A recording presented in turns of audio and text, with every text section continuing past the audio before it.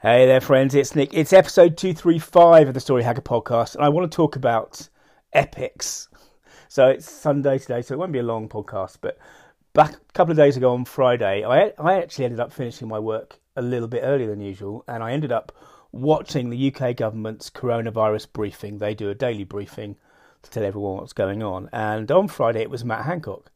And Matt Hancock is our current health secretary. Here in the UK, and at the start of the month, he came back into government, having recovered from coronavirus. He got it about the same time as the Prime Minister, but he came back into the kind of the spotlight. He held this really long briefing, perhaps the longest briefing there's been, and he answered every question. And he set this goal at the start of April of 100,000 tests a day by the end of April. And this was back at the point where we were struggling to do 10,000 tests a day. And I think it's fair to say that almost no one believed that it was possible. So fast forward a month to Friday, and he announces that they did, on Thursday, 122,000 tests. Now, there's been some argy-bargy about whether all of them should be counted, because some of them have been sent out to people's homes and not necessarily returned and all that kind of stuff.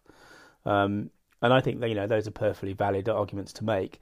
But what I think you can't deny is that there's been this massive increase in the amount of testing that we're doing here in the UK in that time. And, a lot of infrastructure had to be built because we just didn't have the capacity. We didn't have the labs. We didn't have the chemicals. We didn't have the infrastructure. It's been, in some ways, an epic battle.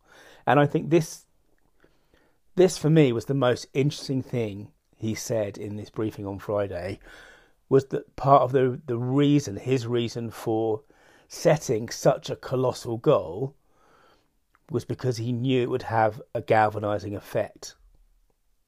And I think this is related to what I was talking about in episode 224 of the podcast, the final level.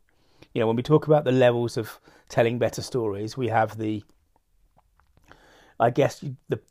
purely rhetorical, the structural. I can take the story that you put out into the public, and I can make it better by telling it better, by writing it better.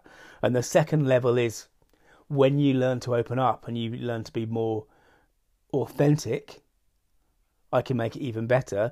And then the third level is if you actually live a better story, you can automatically tell better stories, if you remember all that. Anyway, I think this epic thing, he made it a quest. 100,000 a day made it a quest. And I think I've talked before about how if you tell me you need me to go for a walk in the woods for an hour and a half, I'm frankly, I'm not that enthusiastic. If you said, I need you to walk from Land's End to John O'Groats, which is effectively the length of the British Isles, the depth of the British Isles, I should say.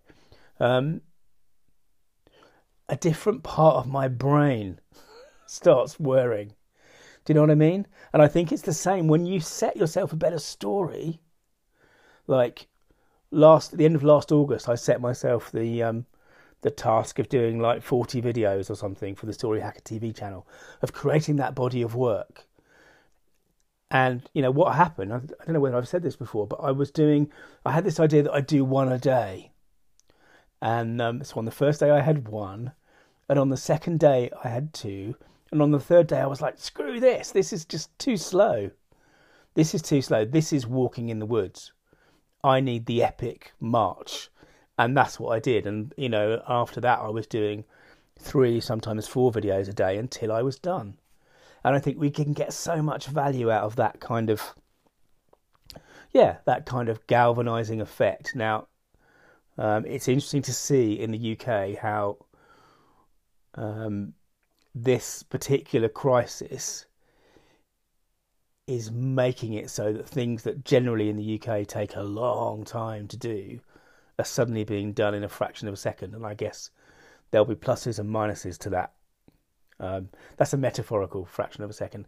There'll be pluses and minuses to it. But I did think it was really interesting that he acknowledged the galvanizing effect of that kind of target And really what it does is it puts people into what I sort of see as an epic mindset.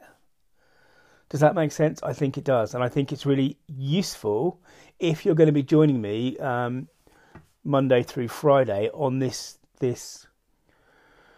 why do I call it a masterclass? I don't know. I'm doing particular training for 5 days about how to tell your sort of 90-second story. And the truth is that most people who hear one or more of those podcasts won't do the work. But what we're trying to do is we're trying to frame it in this epic way, because actually if you can do the work, if you can get through the work to do your story, it can really make a difference. And I guess we'll start talking about that tomorrow. Anyway, thanks for listening. Thanks for subscribing. Really appreciate it. This is Nick. This is StoryHacker.tv's podcast. And remember, your story means business. Hey, this is Nick. Thanks again for listening. To dig deeper, search for story.business.